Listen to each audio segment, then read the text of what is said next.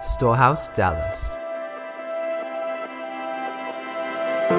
There's a lot of different places we can go tonight, and so we're just going to see where the Holy Spirit wants to take us. And, I just want to tell you how much I enjoy being here with you guys.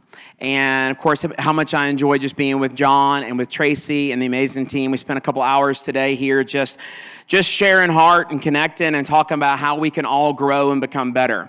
And, I think sometimes we just feel like that sometimes when we get saved, that there's just some sort of just magic switch that all of a sudden, everything that Jesus did, we know becomes ours. But how many of you know you still have a responsibility to cultivate what you've been given? And a lot of times there are things in our life that God is wanting us to walk through and walk into that can be hot in the moment. Amen?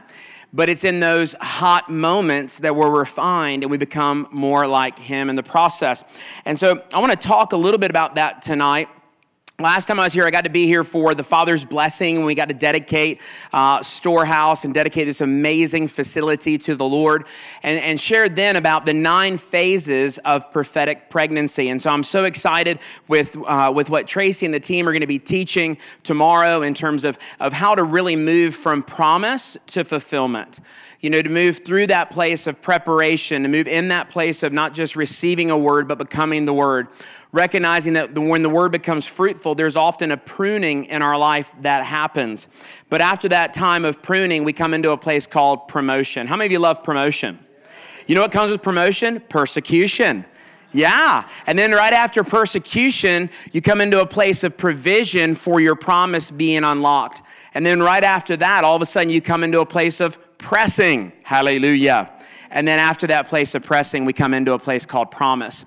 And what's so amazing, as I was looking at these 2 trees up here, I was thinking, of course, about, which by the way, isn't this just amazing, these trees? I mean, whoever did these, you're awesome. Can we just thank the Lord for whoever did that? Just awesome. And so I was looking at those 2 trees, and I was just thinking about what it looks like to walk in a continual fruitfulness. What does it look like to walk in not just a season of promise, but a life of promise? That we could walk in the full manifestation of what God has for each and every one of us. How many of you want that? Amen? Somebody that I know who does that is John Eckert. Amen? John and I got to spend some time today too, just away from the group. And one of the things that always so blesses me about John is how positive he always is. And just how well he speaks of everyone and everything. How many of you know that is an amazing quality in the kingdom, but it's just an amazing quality in life. It's actually one of the attributes of love, to believe the best, to see the best, and to endure all. Amen? And so how many of you are thankful for fathers and mothers like John and Tracy? Come on, let's thank the Lord for them. Amen. Hallelujah. And so let's do this. We're going to go ahead and jump into Zechariah 4. I'm going to pray, and then we're going to see where the Lord wants to take us. Because, like I said, I've got a lot of different ways we could end up.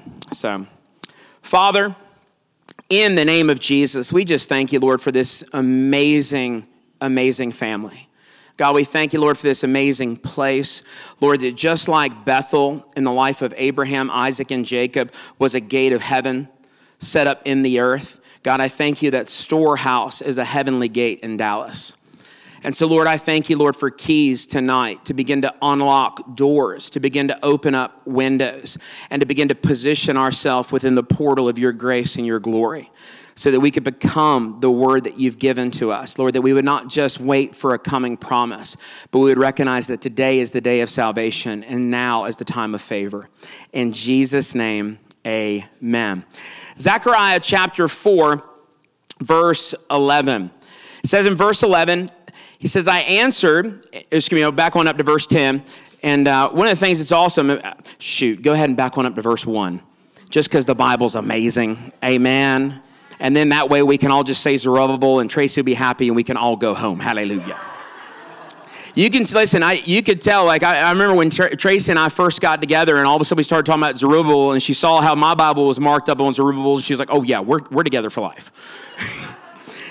And it's just that same spirit. But Zechariah 4:1, it says, "The angel who talked with me came back and wakened me as a man who is wakened out of sleep. And he said to me, what do you see? So I said, I'm looking, and there's a lampstand of solid gold with a bowl on top of it, on the stand, 7 lamps with 7 pipes to the 7 lamps.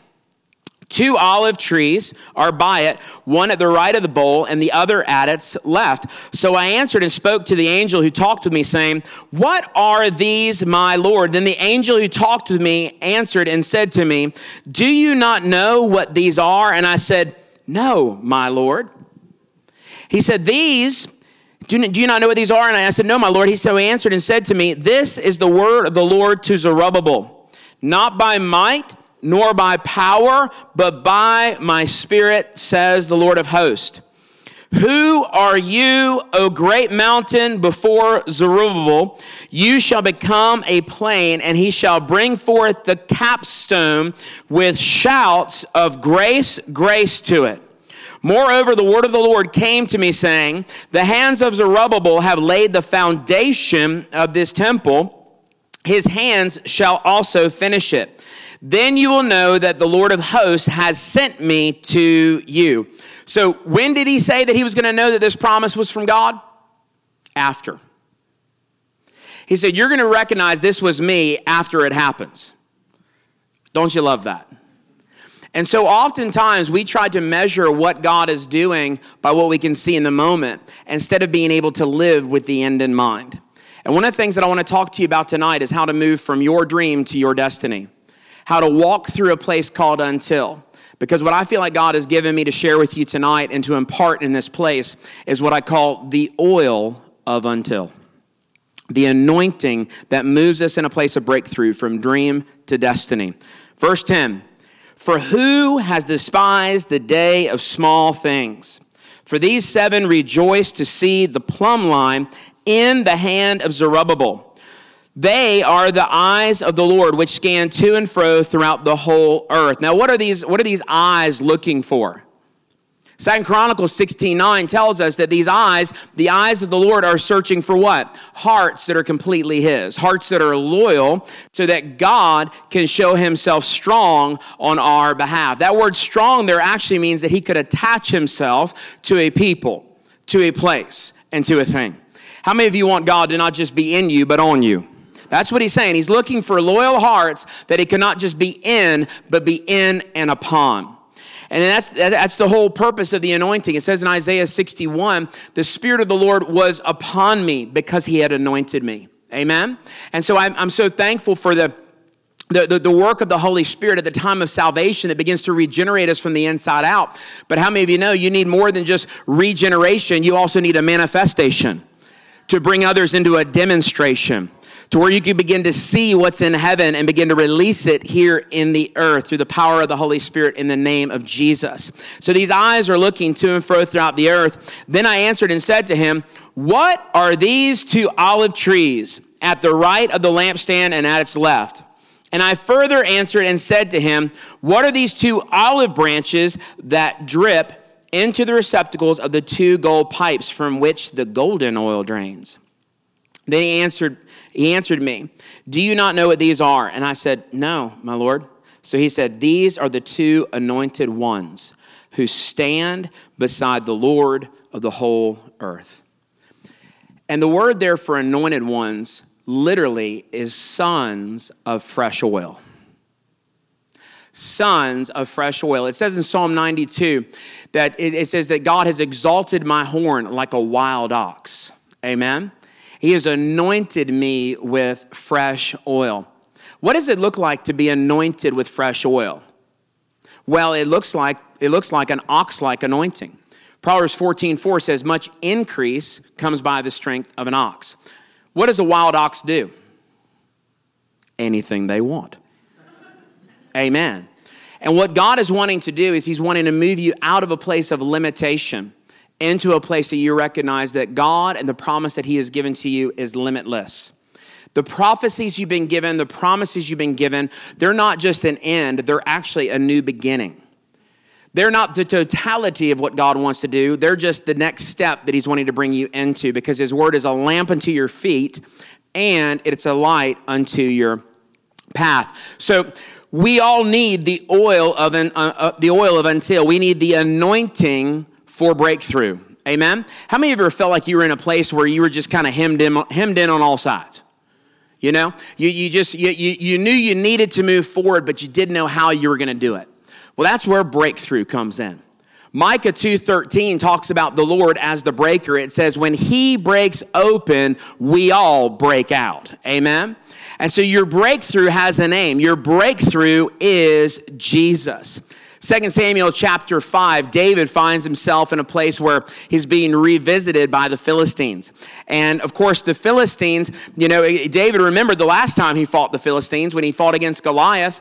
And how many of you remember when David faced Goliath, it wasn't just a fight one-on-one, but he was fighting for an entire nation. He was fighting for his generation and generations to come. And so when the Philistines began to threaten him again, David, being a man after God's own heart, recognized that he wasn't called to react or respond in the same spirit, but he was called to return to the stronghold. Amen? And as he returned to the stronghold, as he inquired of the Lord, saying, God, what should I do? Because how many of you know, listen, when you're coming up against a giant, you need a word from God. It was in the valley of Rephaim in 2 Samuel chapter 5 that these Philistines began to try to come against David. And the valley of Rephaim, simply it means the valley of terrible ones and the valley of giants. And so he went from fighting one giant to being in a valley of giants, being in a place where he was surrounded on all sides by really big opposition. He needed breakthrough. But how was it that David brought down Goliath? What was it that David took Goliath down with?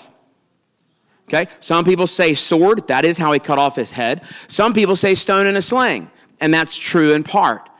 But I want to tell you, it's not the complete picture, although we've taught it for many years. What brought down Goliath was the word of God. Because when David faced Goliath, he didn't pick up just a sling and a stone, but he began to prophesy the word of the Lord over Goliath. And he wasn't prophesying the blessing. He was prophesying the curses of disobedience in Deuteronomy 28. He wasn't prophesying that he'd be blessed in the field and blessed in the city. He wasn't prophesying that the windows of heaven would be open. He wasn't prophesying that one would come against him one way and flee 7 ways before his face. No, those are blessings that belong to the obedient. He began to speak to him the curses of disobedience and defying the living God. And so it wasn't the stone that brought down the giant. It was the word that brought down Goliath. The stone was simply the vehicle that took it from David's mouth to Goliath's head. Because all matter has memory, and all memory matters. See, that's the whole principle in Ezekiel 37. Again, when you're as a prophetic voice, Ezekiel 37, Ezekiel was brought into a valley of what? Dry bones. God said, Ezekiel, can these bones live? He said, oh, God, only you know. What he was saying was, oh, man, you don't want my answer right now. When God asks you a question, he's not looking for your answer. When God asks you a question, the smartest thing you can do is ask him a question. When he asks you a question, he's actually inviting you into a place of revelation if you have the willingness and understanding to go there. And so when God asked Ezekiel saying, can these bones live? He said, oh, God, only you know. He goes on to speak to him and begin to give him a fresh perspective of what he sees. Because the prophetic sees the unseen and begins to speak as God says. And as we speak as God says, we begin to see as we say. And so he begins to speak, and this is what he says. He prophesied to the bones, and he said to the bones, hear the word of the Lord. Amen? Well, that's crazy. Do bones have ears? Yes, they do. Do stones have ears? Yes, they do. Do promises have ears? Yes, they do. The ear, listen, everything that we've been given in life, everything that we're a steward over, has the ability to hear and respond. Deuteronomy chapter 30, verse 19 says that God speaks through Moses, and he says, listen, I hold heaven and earth as a witness against you. What does a witness do? Testifies of what it's seen and heard. I hold heaven and earth as a witness against you. Blessing or curses, life or death, you choose. Guess what? All of those are things that we speak.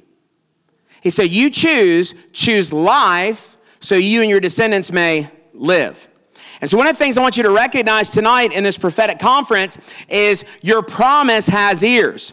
It may look like a dry bone, but I want to tell you, when you begin to see as God sees and speak as God speaks, that dry bone can all of a sudden become part of a great army. And God is wanting to bring the dry bones out of the valley of barrenness, out of the valley of giants, to where they can begin to stand together, partner with one another, and in that place become a victorious army of God in and through this city. Amen. See, it's not just about people in the army of God. It's also an army of promise. As we all begin to prophesy to the bones of what's been said, we all of a sudden begin to see my promise begin to connect with your promise, and your promise connect with her promise, and her promise connect with his promise. And then all of a sudden, promise begins to march through the streets again. But oftentimes, in this process of promise, there can be what looks like delay. Amen? And when it looks like delay, in fact, Psalm 105 is one of my favorite passages. Psalm 105 in the New King James says in verse 17, it said, he sent a man before them, Joseph, who was sold as a slave. They hurt his feet with fetters. He was laid in irons until the time that his word came to pass. The word of the Lord tested him. The king sent and released him. The ruler of the people let him go free. He made him lord of his house, or father of his house, and ruler or master of his possessions, to bind his princes at his pleasure and to teach his elders wisdom. Let me read it to you in the Passion Translation. The Passion Translation, verse 17, it said, but he had already sent a man ahead of his people to Egypt. And I want to tell you, listen, God always sends a man. He always sends a woman into a place before they're needed. He begins to plant them in a place, and oftentimes they're planted as the answer, the present answer to a past prayer. You see, you're not here by mistake. God has pre-appointed, it says in Acts 17, that he pre-appoints our boundaries, our dwelling places, amen, our times and seasons in God. And you have to recognize that you're not just a sojourner that happens to be coming through Dallas, but the righteous man's steps are ordered by the Lord. And if he has ordered your steps to be here for such a time as this, then you need to say, God, what is it that I'm supposed to be doing in this time and in this season? Because I don't want to just fill space in my until moment. See, because oftentimes we get a dream, and in the getting of the dream, there can be the appearance of delay that sometimes can feel depressing. And in that place, we have a choice whether or not to worry and back up, or to worship and move forward. Worry and worship both start the same way. W-O-R. You can't control what comes at you, but you can control how you respond in the midst of it. And so oftentimes when life comes at us, we have a choice whether or not we're going to keep our heart right. And one of the ways we keep our heart right is staying in a posture of worship. Like John was saying today about just staying in a place of thanksgiving and just a focus on the goodness of God. But one of the things that you see in terms of worry, the word worry literally means to divide your heart into pieces and to give pieces of it away. And so when you begin to worry, you're actually dividing your heart. And how many of you know God says he's looking for a heart that's whole? He's looking for hearts that are loyal so he can show himself strong, right? And so the enemy's tactic is to get your heart to be disloyal, to become divided through worry, through anxiety, depositing parts of your heart here and there and everywhere, but where it matters most, in that place of worship, in that place of coming before the Lord. But he had already sent a man ahead of his people to Egypt. It was Joseph, who was sold as a slave. His feet were bruised by strong shackles, and his soul was held by iron. God's promise to Joseph purged his character. Purged his character until it was time for his dreams to come true. And so oftentimes we can be in a place where we're given a dream, and in the process of being given the dream and waiting for the manifestation of that dream to come to pass, there is what's called purging of character, so that our character can support our call. Genesis chapter 37, we're given this awesome introduction to the life of Joseph. Jacob, also known as Israel, Genesis 37, it says that Jacob loved Joseph more than all of his sons. So he was favored by his father. Amen? How many of you know that you are favored by your father? One of my prophetic fathers, Bob Jones, used to always say that he was God's favorite. And then when I would leave his house, he's like, don't forget, you're his favorite too. We always have to see ourselves as God's favorite, just like John saw himself as the one that Jesus loved. Because how you see he sees you will determine how you portray yourselves to others. Numbers chapter 13, Moses sends 12 spies to spy out the land. 10 come back talking about the giants, 2 come back talking about the grapes. 10 come back talking about how weak they are in the face of the other's strength. The other 2 come back talking about how great God is. The 10 said we were as grasshoppers in our own sight, and so we were in theirs. The other 2 said, wait a minute, no. If God is pleased with us, he will cause us to enter in. You see the difference there? The 10 were going by what they saw. The 2 were going by what he said. We walk by faith, what he says, not by sight, what we see. They came back to the promise. The 10 were distracted by the problem. What happened in that situation that happens for so many is they began to see themselves wrongly. And as they said, they saw themselves as grasshoppers in their own sight, and so we were in theirs. The truth is, what you perceive about yourself, what you perceive about your situation, what you perceive about those that you're in covenant relationship with, what you perceive about your pastors, your church, your job, your wife, whatever it may be, your dream, whatever you perceive, you will project. And what you project, you will attract. When those 10 began to speak out of that place of fear, when they began to start speaking out of their weakness, guess what they attracted? Weak and fearful people. And what did they want to do? They wanted to stone the 2 who actually walked in faith. It said that they actually sought to stone Joshua and Caleb. And oftentimes you will be criticized for your audacious faith. And you cannot allow the criticism of others as it relates to your faith to keep you from saying what God says. Because he's looking for a people that are willing to not just talk about the promise, but give his word a voice and lead a people into a place called promise. That's what this house is really founded on. It's Storehouse Church, but this is a place of promise. This is not a place of wilderness.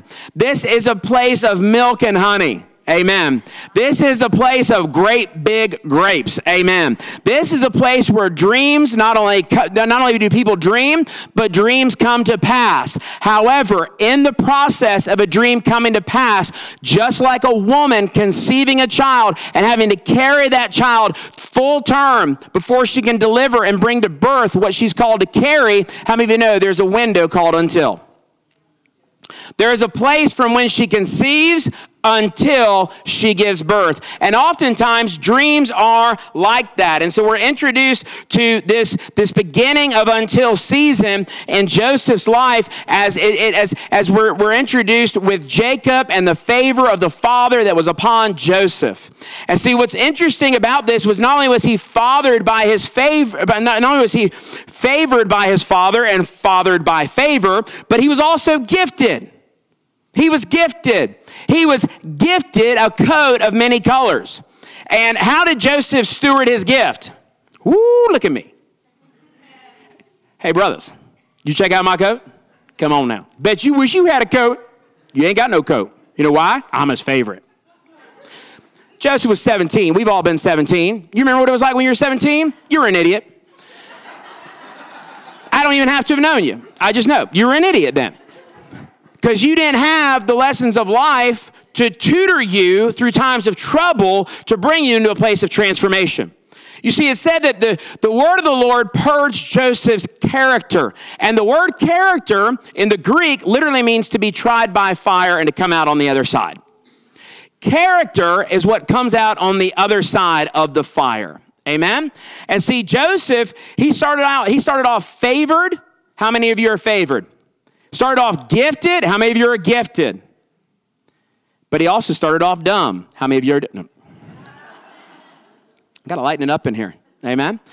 And if you need to put some more back on this, I just wanted to take a word is feeding back on us, Bubba. And so if you need to put some more on it, you can. But anyway, so Joseph was in this place where he was misusing his gift. He was flaunting his gift instead of serving with his gift. How many of you know, listen, it says in Proverbs 18 that your gift will make room for you before great men. But how you steward your gift by serving in times when your gift is recognized and serving when it's not recognized is actually what determines the room your gift makes. I see people all the time, they'd be like, Pastor, I'm called to be a prophet. I'm like, really? It's awesome. Who told you this? And nobody did. Or maybe, they got some prophetic word from, whatever, she could about hallelujah. And what they're saying is, you should let me preach. And what I'm saying is, you need to work in the parking lot. Like, can you drive a golf cart? Because if you can't drive a golf cart and give somebody a 2-minute word from their car to my door, you certainly can't carry my pulpit for 45 minutes. Amen. And see, we're always looking for the destination and never the process that's going to bring the dream to pass. Are you with me? And so oftentimes it says Joseph's given this great dream, and this dream, of course, that his brothers are going to bow like sheaves of wheat before his shaft of wheat, and the sun and the moon are going to bow, and his mom and his dad, and he's like, man, this is going to be awesome. I'm going to wear my coat. You guys are all going to bow to me and tell me how amazing I am. And they're looking at him going, and he's like, y'all don't think this is great? You don't think it's going to be amazing that you're going to bow to me and serve me? And problem was, he had a dream from God, but he didn't have the character for the calling. Your dream will speak to your calling. Your destiny will speak to your purpose. But how many of you know your destiny has a destination? It's a land of inheritance. It's a place that you have to come into where your dream can then come to pass. And we all know the story. Joseph, he's coming to go, his dad, Jacob, sends him to go check on his brothers. He goes, hey, look, go check on your brothers. Now, his brothers were in their 40s, all right? He's saying, go check on your brothers and just see if they need anything. He's 17. He can't do anything for them. That was Jacob trying to say, man, I wonder if I can just get these guys to play together. You ever done that with your kids? Hey, just go check on your brother. You're actually hoping they'll pick up a basketball and have a good time. Hallelujah. You're not telling them really to go check. You're trying to create an opportunity for connection and relationship. And Jacob was trying to do that. Well, Joseph, it said, was still afar off. He was just coming near his brothers. And as he's drawing near his brothers, they begin to talk, saying, look, here comes that dreamer. Here comes that guy who thinks he's favored, gifted, thinks we're going to be bowing to him. Let's get him. Let's kill him. And so as he gets closer, they're having this plot, and they're plotting to kill him. They're plotting to we're going to go ahead and just kill a goat and do the whole deal. And Reuben, the firstborn, he says, I got a better idea. Instead of us hurting him and killing him, let's just throw him in a pit. And Reuben had planned in his heart going, hey, look, I'm going to just kind of, appease their anger for a moment. We'll throw him in the pit. I'll come back and get him once the brothers have gone on. It'll be okay. And so what happened was Joseph gets thrown in the pit. As Joseph gets thrown in the pit, how many of you know, all of a sudden, I bet he began to doubt his dream. And when you fall into a low place in life, all of a sudden, doubts about your dream begin to knock on your door. And it's there you have to keep yourself encouraged. You have to strengthen yourself in the Lord. David, just like David did in 2 Samuel 5 and in 1 Samuel 30, and it's interesting, even in 1 Samuel 30, as they begin to attack David and his mighty men at Ziklag. Ziklag actually means pressing in a way that creates mental anguish. They began to attack, and what did they take from David at Ziklag? They took wives and children. So it was an attack on family. When he was pressed, they began to try to take the foundation of family from his life. And I want to tell you, oftentimes you go through a season of pressing that is trying to separate you from those that you're called to walk with as family. David had to strengthen himself in the Lord. Joseph had to strengthen himself in the Lord. And there is a David worship call on this house. There is a Joseph prophecy, stewardship, dreamer call on this house. And as you begin to become more and more acquainted with the life and the understanding of David and Joseph, all of a sudden you're going to begin to have more understanding about what you've walked through to bring you to where you are. Tracy was talking about the ministry of understanding. And it says in Matthew 13:23 that the good ground, how many of you want to be good ground? Anybody want to be bad ground? Just want to be that bad ground. Hard. Thorns. No, we want to be good ground. We want to be fertile. Fertile myrtle, right? No barrenness here.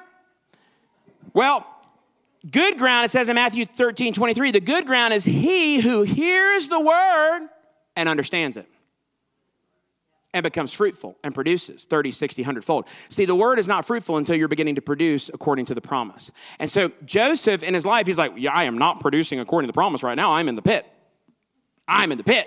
Well, all of a sudden, these slave traders are coming by. They were the Ishmaelites and the Midianites. Midian was where they were from. Ishmael was who they were.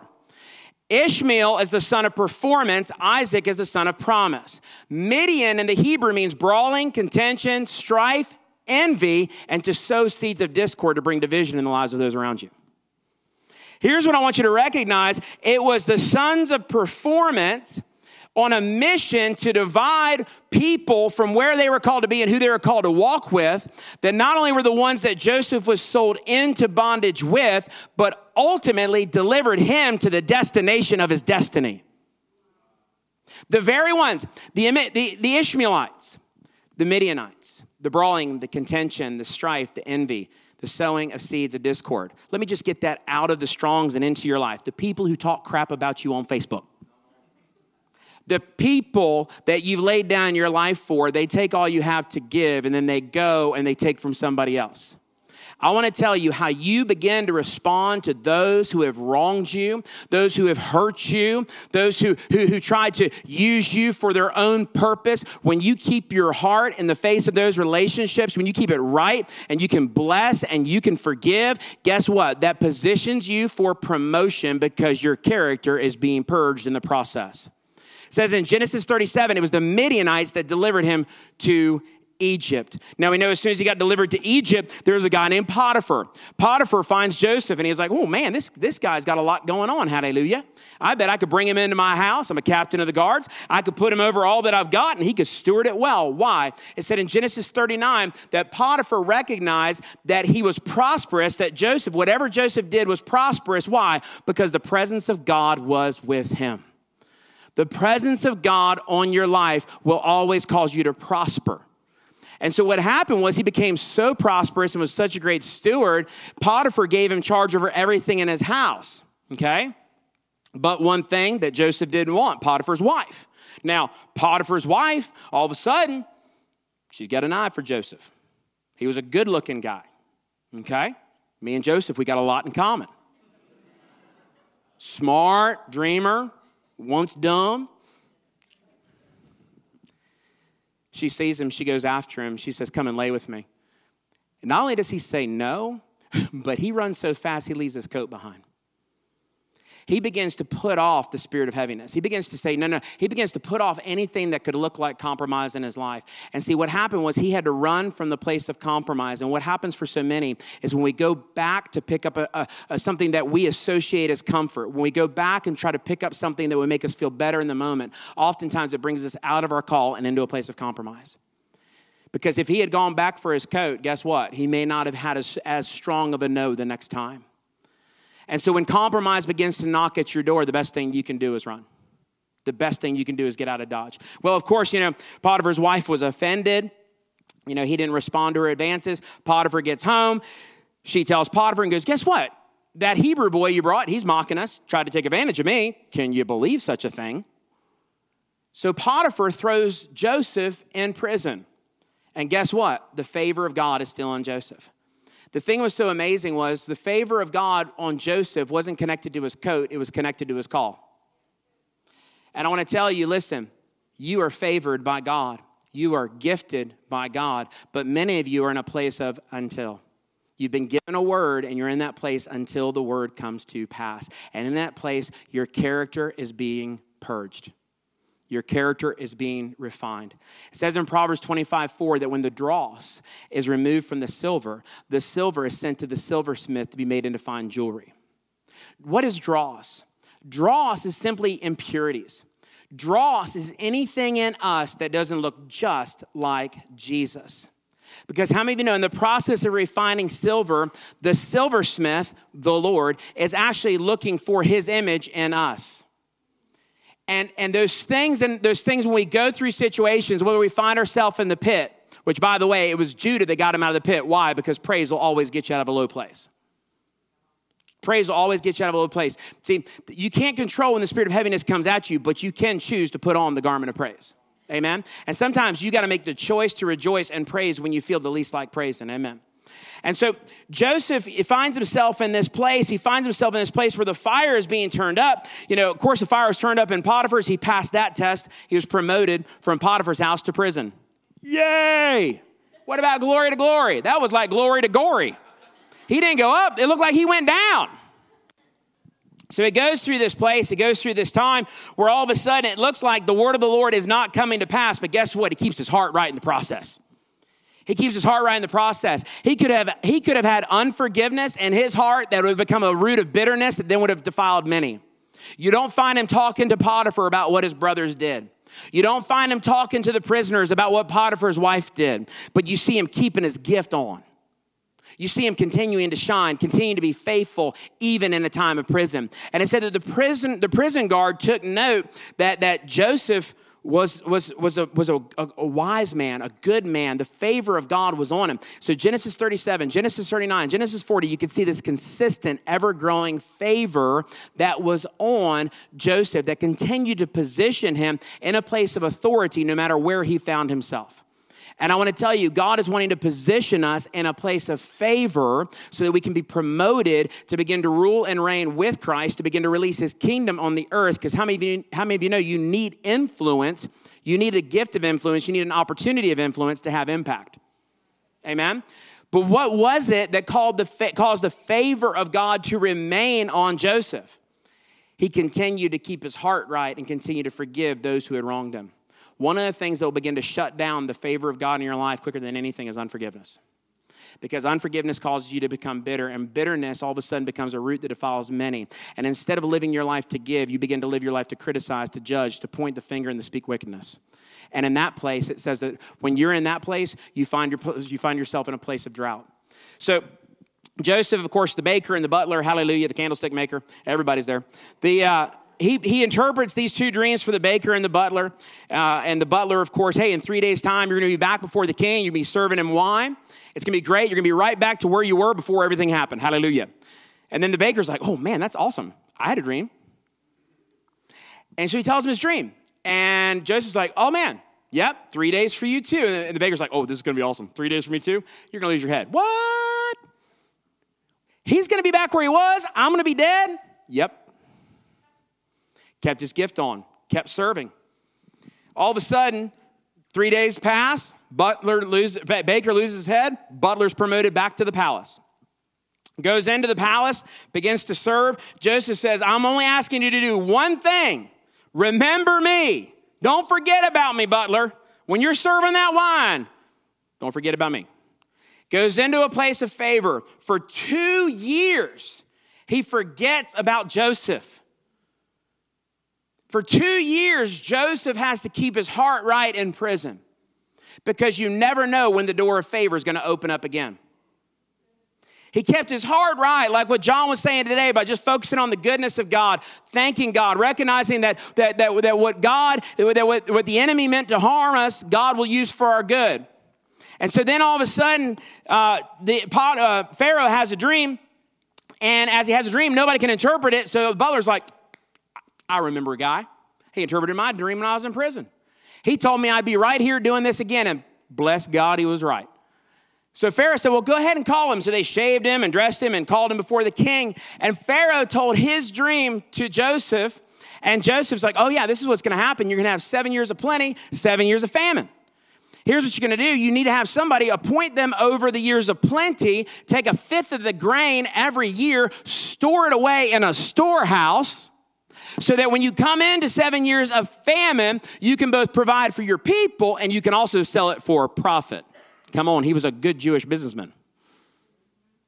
And so so Joseph's like, yeah, you just need to have somebody of wisdom and understanding and skill. And Pharaoh's like, I don't have anybody like that in my court but you. Joseph wasn't looking for a position. He was looking to serve. He was just looking to be faithful. He wasn't trying to give a word to get a word. He was just trying to be faithful to God. And one of the things you see about Joseph is over the course of that 13 years, he started off saying, look at me. He's 17 years old. He's like, check out my coat. Isn't it awesome? I had a dream that all of you are going to worship me. He started off his season of destiny, his journey to his destination, talking about himself. He ends up, when Pharaoh brings him in, asking him, saying, listen, I hear that you've got wisdom and understanding of dreams. Who does he talk about? He said, oh, no. God has the understanding. If he gives it to me, I can give it to you. The process of the purging of our character, when the dross in us comes to the surface, oftentimes we start out in our dream talking about us, but we end up in our destiny talking about God. The sooner you quit talking about you and the more you start talking about him, the quicker you get into a place of destiny. The more you get your eyes off of this and onto that, all of a sudden you'll see yourself accelerated. You'll see yourself not walking out of the fire, but walking through the fire, because you'll always find the fourth man in the fire. The 3 Hebrew boys, they were called before the king. They were called to bow their knee to a false god. And in that place, they were not willing to compromise even to their own hurt.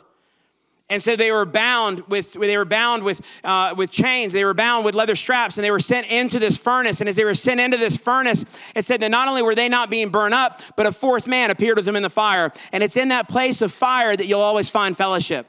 It's in that place of fire that you'll always find a table prepared in the presence of your enemies, because the fire brings the dross up, but the fellowship brings it out. And so all of a sudden they see this fourth man in the fire, and Nebuchadnezzar's like, oh my God, turn it up 7 times hotter.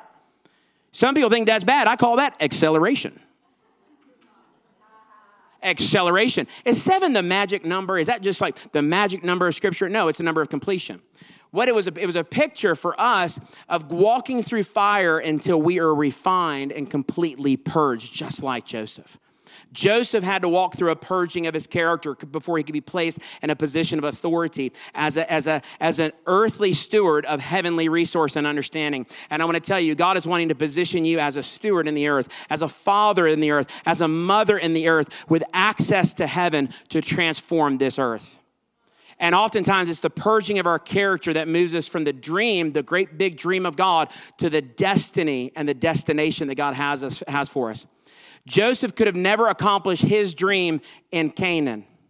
His dream came to pass in a land of bondage in Egypt. He had to walk into a place and serve another man's dream. And in serving someone else's dream, guess what? His dream came to pass. And when we recognize where God has planted us in life and the people he's called us to run with in life, all of a sudden, I want to tell you, one of the keys to seeing your dreams come to pass is serving others and seeing their dreams come to pass first. Joseph was committed to being faithful with Pharaoh's dream, and because of that, God was faithful with Joseph's dream. So then, of course, the brothers come, and we know the whole story. Joseph could have never forgiven. He could have never blessed as a father. He told his brothers when they came, he said, I'll become like a father to Pharaoh, guys. It's amazing. He said, what you meant for my harm, God used for my good, and he used for your good. He could have never blessed as a father if he had never first forgiven as a son. And as we forgive as a son, saying, Father, forgive them for they do not know what they do. We don't try to even the scales. We don't try to get people back for the wrong that they've done for us, but we forgive and become better instead of walking in unforgiveness and becoming bitter. He was able to be positioned as a father to a pagan king, a carnal influencer. He was given the keys of that man's kingdom. What does God want to do for you? What destiny does God have to bring you into? What destination is God wanting to move you into? And what are you willing to endure to get there? The promise of God, listen, it may smell like roses in the end, but it may smell like fertilizer in between. That's crap. Poop. So you could be walking through a season where you're being fertilized, and it may smell terrible. It may feel bad. It may seem dark. But if you can stay committed to the dream and the process, God will not only bring you into the destiny, but he'll also bring you to the destination. But we've got to walk through that fire. That word dross in the Hebrew, literally means, it means to refuse. It's when God is asking for your yes, you're like, no, I don't want to. Dross is that thing in us. You ever have to tell your kids, come here? No. What?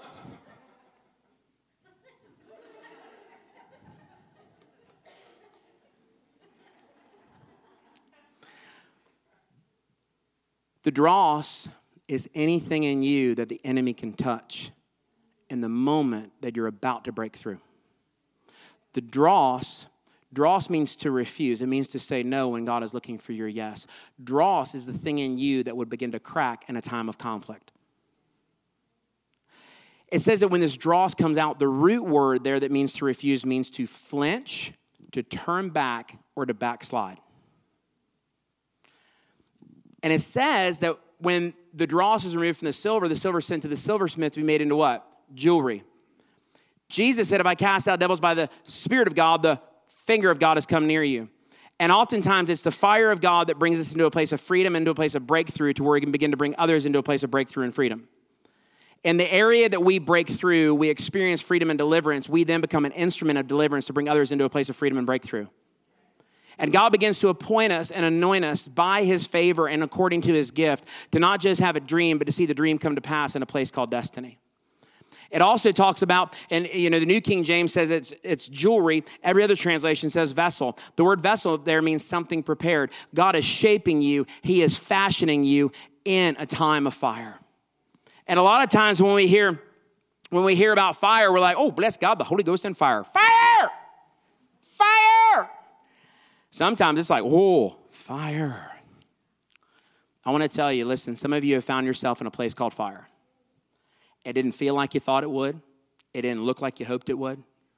And I want to tell you, listen, if you can keep your heart right and continue to forgive in the midst of the fire, you'll become better in the process. Your character will be purged and be made ready for your calling. You'll begin to walk through the oil and the anointing of until. And in the same way that it said the word of the Lord tested Joseph until it came to pass. All of a sudden, you'll begin to recognize that when you come through on the other side of that fire, you have been made ready. In Isaiah 54:16, there's actually verse 17, of course, says, no weapon formed against you shall prosper. Amen? Everybody loves that, right? No weapon formed against you shall prosper. We misapply it all the time, just to let you know. Just to let you know. We declare, listen, it's kind of like in Philippians 4:19, when we say, my God shall supply all my needs according to his riches and glory in Christ Jesus. You got to look at verse 14 through 18 before you can start declaring 19.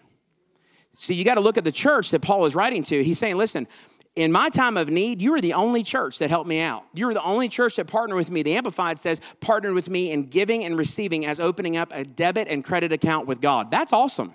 How many of you would like God's PIN number?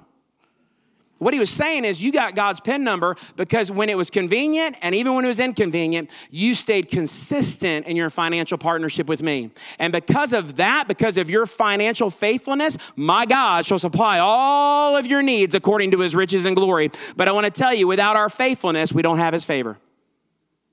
Without that, without their willingness to partner in a hard time, they did not position themselves for that glory. The same thing is true when we begin to recognize these seasons of fire and these seasons of dross where it's beginning to come up, where we can be a vessel that is shaped for God, to where we become something prepared and made ready in the process, an instrument, a weapon in the hand of God. And Isaiah 54:17 has a very similar application. Isaiah 54:17, no weapon formed against you shall prosper. And it sounds great to say, and we pray it, but you got to look at verse 16 too.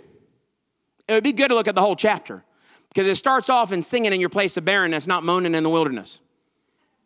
You see, when you begin to sing in the place where you've not born, all of a sudden you become fruitful in a new land. Because until you begin to sing in the place you've not produced, you don't have the ability to stretch forth your tent stakes and allow others to begin to lengthen and strengthen in your life. Verse 16 there, God is saying, I have made the blacksmith who blows the coal to bring forth an instrument for his work. Amen? And then I've also made the spoiler. So he goes through all of this. And then he says, and no weapon formed against you will prosper. I want to tell you what happens with the blacksmith, what happens in the fire. And this is what happens to so many of you. You're given a dream, and it's an amazing dream. And it looks like just this piece of silver, but it's got dross in the beginning because you're just a 17-year-old dreamer. You've not walked through everything else. Your heart hasn't been tested. You haven't walked through the purging of your character. And in that place, where all of a sudden you go through the fire, and dross is brought up, just like that steel. The impurities begin to come out. I had when I first came to Birmingham, we had an archbishop of the Charismatic Episcopal denomination. He oversees like 150 Charismatic Episcopal churches in the Southeast, and he came over to give me a prophetic word, and this was the prophetic word. First time I met him, I opened up the door. He's in his full Episcopal outfit, driving a little black caddy out there. Hallelujah. And I said, yes, sir, can I help you? He said, the Lord sent me to tell you the Coke is almost cooked. I said, what? As a former drug dealer, I had questions.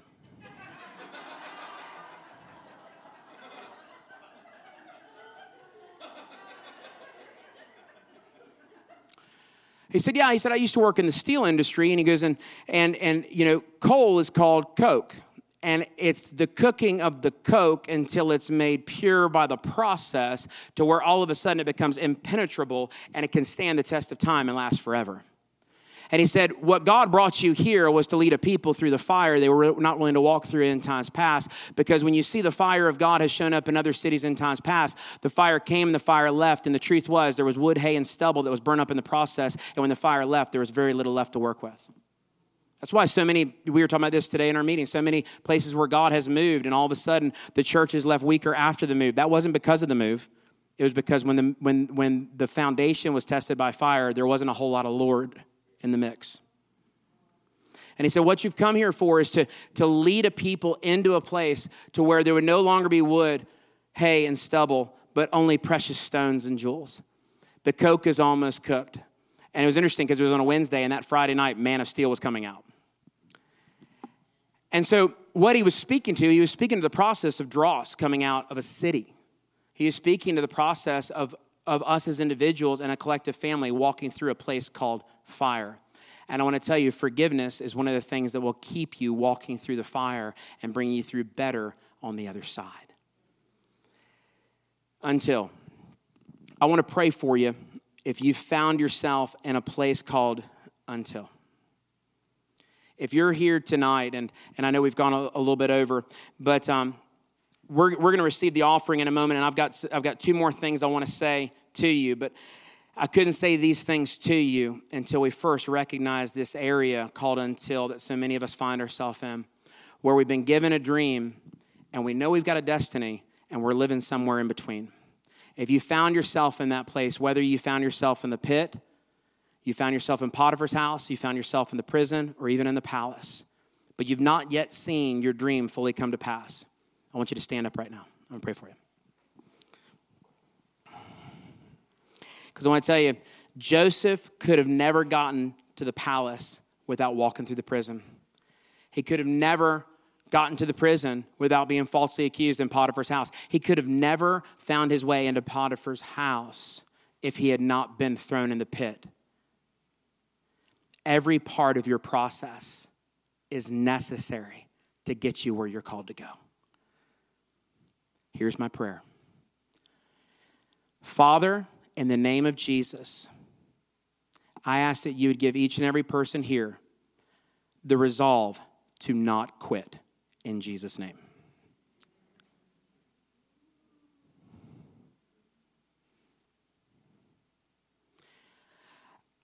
I release to you now the grace to walk through what you've wanted to walk out of. I release to you now the vision of life on the other side of the valley of the shadow of death. I speak right now that in your time of fire, you're about to recognize a new season of the nearness of God and fellowship, that you're going to allow the dross in you to come fully to the surface so that you're a vessel made ready. You're an instrument of deliverance. You're an instrument of freedom. Because when it said the blacksmith made the blew in the coal and made an instrument for his righteousness, I want to tell you, you're the instrument for his work that he's been making. You're the one that the blacksmith has been blowing in the coals for, because it's only when he begins to take the sword out of the fire and begin to hold it up and see his image in that sword that he can declare over you that no weapon formed against you will prosper. When he is speaking that over you, what he is speaking is he's speaking to the solidarity of your life. He's speaking to the consistency from start to finish. He's speaking to who you are from the inside out. That when you begin to clash with the works of darkness, with the kingdom of God's light, that there be nothing in you that could crack or become broken in that day. But in that day, he could declare over you that no weapon formed against you would prosper. Because you in that moment become a sword in the hand of the Lord. It says in Zechariah 9:12, return to the stronghold, you prisoners of hope. How many of you have felt like prisoners of hope?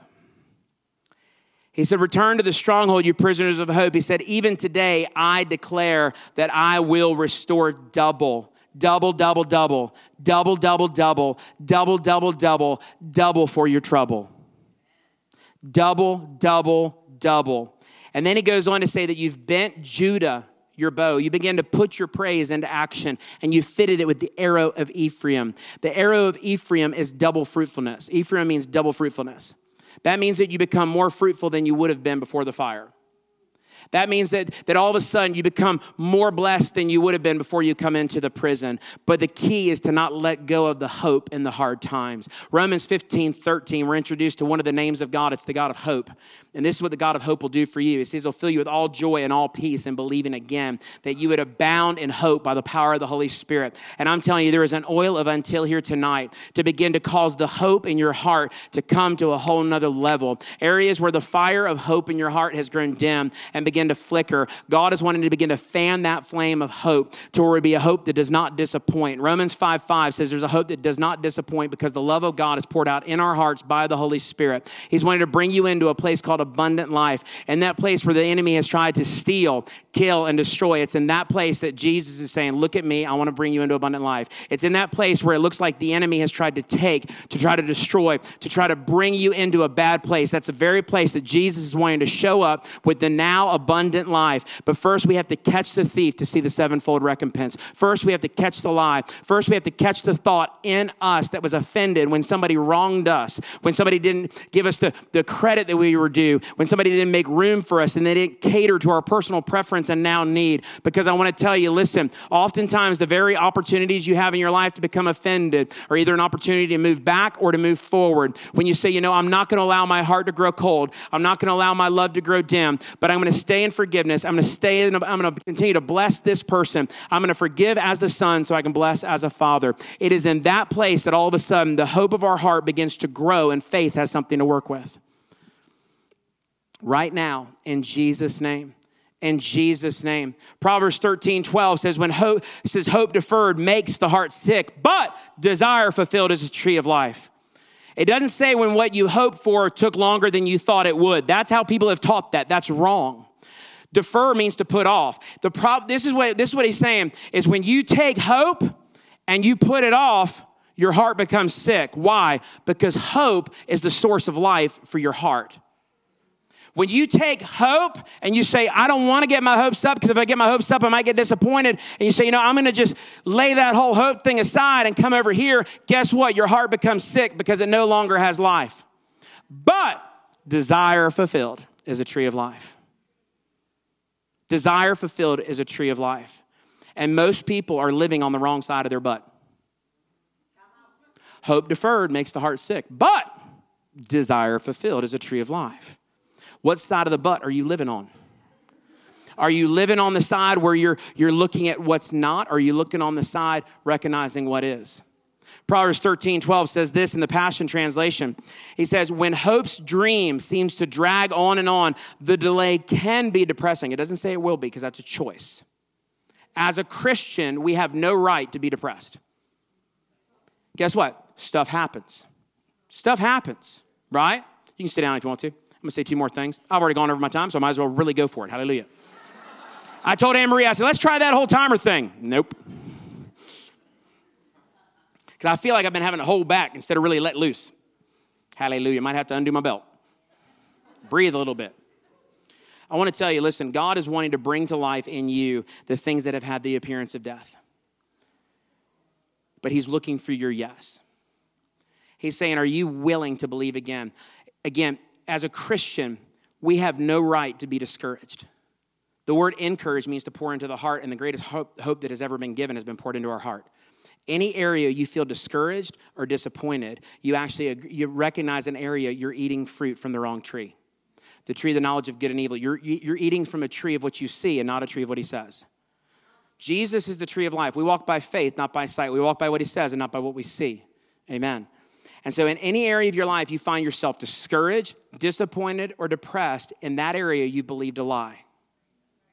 I'm telling you, listen, I thank God for counselors. Everyone should have one. Amen. But I want to tell you, you should never be in a place where you have believed a lie to the extent that you no longer want to live. It is a spirit. It is not a chemical. It is a spirit at work behind a chemical. Are you with me? Can I just go somewhere? Hallelujah. Sure, why not? I leave tomorrow. You can't medicate anxiety. You can only repent of it. Philippians chapter 4 says, be anxious for nothing, but all things with prayer and supplication, make your requests known to God with thanksgiving. Guess what? Thanksgiving is a whole lot better than Xanax. You know what happens? Thanksgiving will cause the peace of God to guard your heart and your mind. Xanax will just cause your heart and your mind to become numb to the world around you. Medication actually causes you to become a leper in society, because what happens is not only do you feel as an outcast, but you become numb to those around you. That's the definition of leprosy. Leprosy was not a flesh-eating disease. It was a disease that caused you to no longer be sensitive to your surroundings. And what happened was the flesh would be eaten by the rats at night, because they would no longer be awoken to the fact that a rat was eating their ear off, because they could no longer feel the pain. And how many of us have become numb to the pain of life because of our past, to where now we no longer can acknowledge a present hurt to be healed in the future? You know why? 2 thieves in your life. Jesus was crucified where? Golgotha. What does it mean? Place of the skull, right? Right there. And guess what? Jesus took up a cross. This is where your cross to be taken up rests. This is where you have to deny yourself and take up your cross. 2 thieves. One was in bondage to the burden of where they had been. All he talked about was what they had done and how worthy of death they were. The other was yoked in a wrong way to the future, worried about what would be. One was talking about just how terrible his prison record was and his resume in life. The other is over here pleading, when you come into your kingdom, will you remember me? What did Jesus say? Today, you'll be with me in paradise. The greatest thieves in the believer's life is yesterday and tomorrow. Yesterday is the burden, tomorrow is the yoke, but the anointing will set you free from both. Isaiah 10:27 says it'll come to pass in that day, and I believe that day is this day. May the 4th be with you. I've been waiting all day to say that. This day, I'm telling you, Star Wars is amazing. Number one, they modeled Yoda after Bob Jones. 2, the whole concept of the Force is the anointing. Amen. You know, both Yoda was modeled after Bob Jones and the turtle in Kung Fu Panda. For real. Right? Turtle had great wisdom, even with the 2 thieves. What did he say? Yesterday is history. Tomorrow is a mystery. Today is a gift. That is why it's called the present. That's good wisdom, Turtle Man. And what happens is oftentimes we miss out on the gift of the present because of regret, guilt, and shame that causes us to live in a place of insecurity and fear. Take it back to the garden. Eve eats the fruit, gets Adam to take a bite. I'm not even getting into all of that, but a lot there we could look at. What I want you to see is the thing that they ended up finding themselves hiding behind, because it's the thing that we often find ourselves hiding behind as well. So they saw themselves as naked. Why? Because their eyes got on them when they ate from the wrong tree. You see, when you're eating from the wrong tree here, you can always tell when you're eating fruit from the wrong tree, when you're meditating on the wrong thoughts and you're pondering in a way that's bringing you to the wrong place, is because it causes your eyes to get on you and not on him. When you become self-centered in your thought process, when it's about you, that is evidence you've eaten fruit from the wrong tree. So Adam and Eve make what? Coverings out of fig leaves. It's an acronym: fear, insecurity, guilt. And to this day, when we begin to think in a wrong way, come into burden to what's been, begin to worry about what will be, we all of a sudden begin to hide from God behind fear. We become insecure about the future and guilty about what's been. And we come out of fellowship. Why? Because the fire will bring the dross up, but the fellowship will bring it out. Does this make sense? When you begin to catch those thoughts, then all of a sudden there's recompense. Then all of a sudden there's payback. All of a sudden there is restitution in our life. Let me finish reading Proverbs 13 here.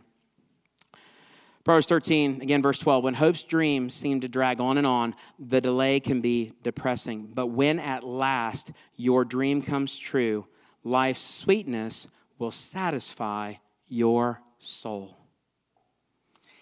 And here's what I want to tell you. God's word will accomplish what he sent it to do. It won't return to him void. The thing is in us is to continue to allow the fire to have its work, to continue to deny ourselves, take up our cross, not allow yesterday or tomorrow have a voice in today. Jesus said, do not worry about tomorrow, right? Why? Because worry means to divide your heart. He said, when you seek me and you search for me with your whole heart, you'll find me. God wants your heart whole. Until our heart is whole, we really can't walk in the fullness of our promise. We can only walk in a portion and a measure. And the body of Christ cannot fulfill our destiny walking in a measure of his promise. We need the whole enchilada. We can't just be walking around with the chips and salsa. We need the full manifestation of what God has promised each and every one of us. And in that place, God is saying, listen, when you'll stay in a place of forgiveness, you'll stay in a place of favor. When you stay in a place of favor, you're positioned to bless those around you, to serve with your gift, and to make a way for others to enter into their call. Does that make sense? And so tonight has been more of like a pastoral pruning prophetic message. It's been more about the thing in us that God is wanting right so that he can bring us into that place called promise, so that we can walk through the fire, so he can hold us up as that sword going, no weapon formed against you shall prosper, because you've walked through the fire. Every potential for crack, every potential for fraction or fissure in you, every potential for the enemy to touch you in a wrong way and cause you to react in a wrong spirit is burnt out. Why? Because you walk through the fire. How many of you have been in a season where you feel like you've been in the fire? Don't walk out, walk through. Don't quit. Don't quit.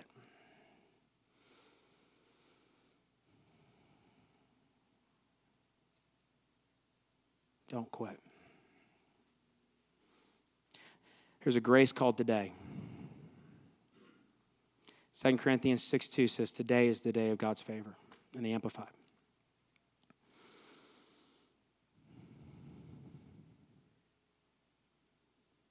I just want to wait on the Lord for a minute.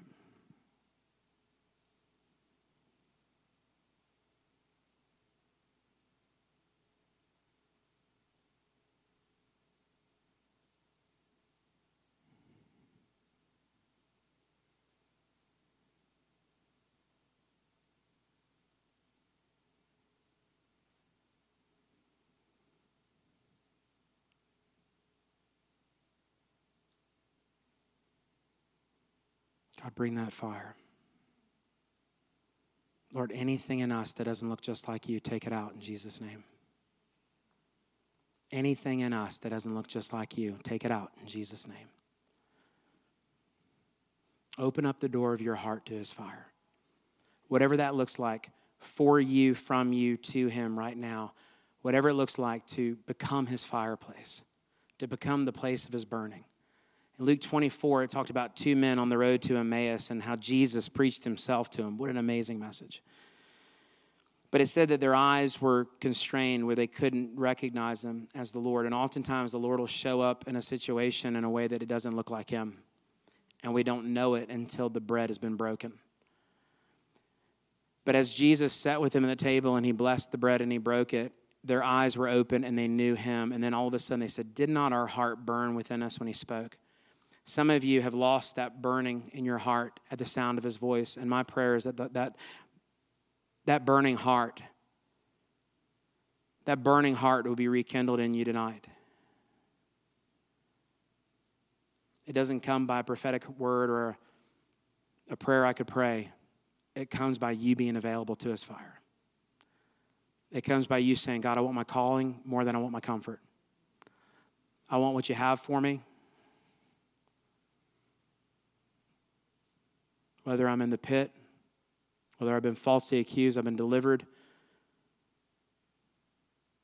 by the Midianites, the Ishmaelites.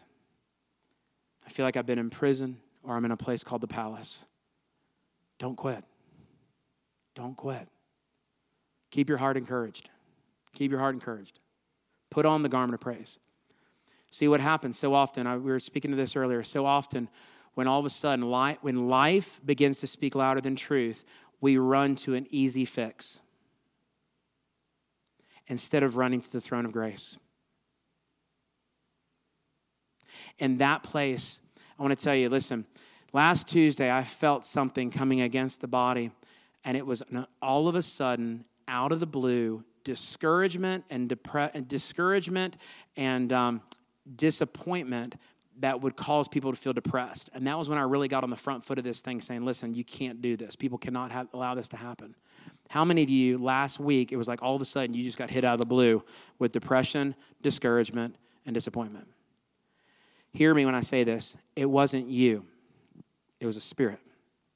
Isaiah 61 says the spirit of heaviness will come against you. In that place, you have to put on the garment of praise. Because when that thing hits you, guess who your eyes get on? You. Guess what praise does? It gets your eyes off of you and onto him. It's in the place that we make the choice to rejoice that all of a sudden we walk into a place called joy unspeakable where we begin to overflow with the glory of God in a way that transforms cities, states, and nations. If you got hit with that out of the blue, all of a sudden discouragement and disappointment, one of the ways that you can tell it's a spirit is because your life didn't change when your emotions did. Nothing was taken from you, although you felt the feeling of loss. That's when you can tell it's a spirit. In that moment, guess what? You've identified a thief that is to be caught so that he can pay back sevenfold even out of his own house. The enemy always attacks the loudest right at the moment of your breakthrough. And I'm here to announce to you that now is time to walk in the oil of until, because you're closer to your destiny than you thought. I tell you without a shadow of a doubt that you're closer today than you were yesterday.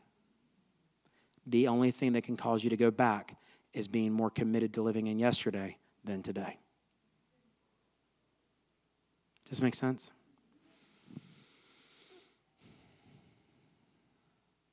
God, come and burn in us. Lord, if you're looking for a place to start a fire, start in us.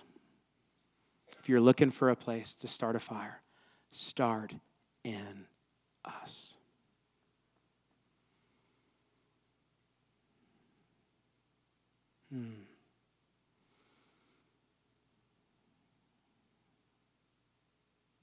Fire will always bring you into freedom.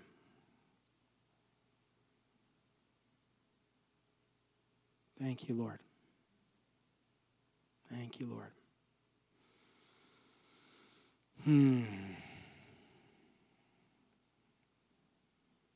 How many of you feel like you saw some things tonight that you didn't see before? Listen, if I've done anything, my prayer is that I've awakened you like Zechariah was awakened when the angel came and he began to see things different, recognizing it wasn't according to his might or his power, but by his Spirit. Your dream, listen, God is committed to bring your dream to pass, but you've got to be committed to your process. If you'll own your process, he'll provide his promise every time. Does that make sense? Amen. If you've been inspired by this message, we invite you to partner with us by visiting storehousedallas.com/give.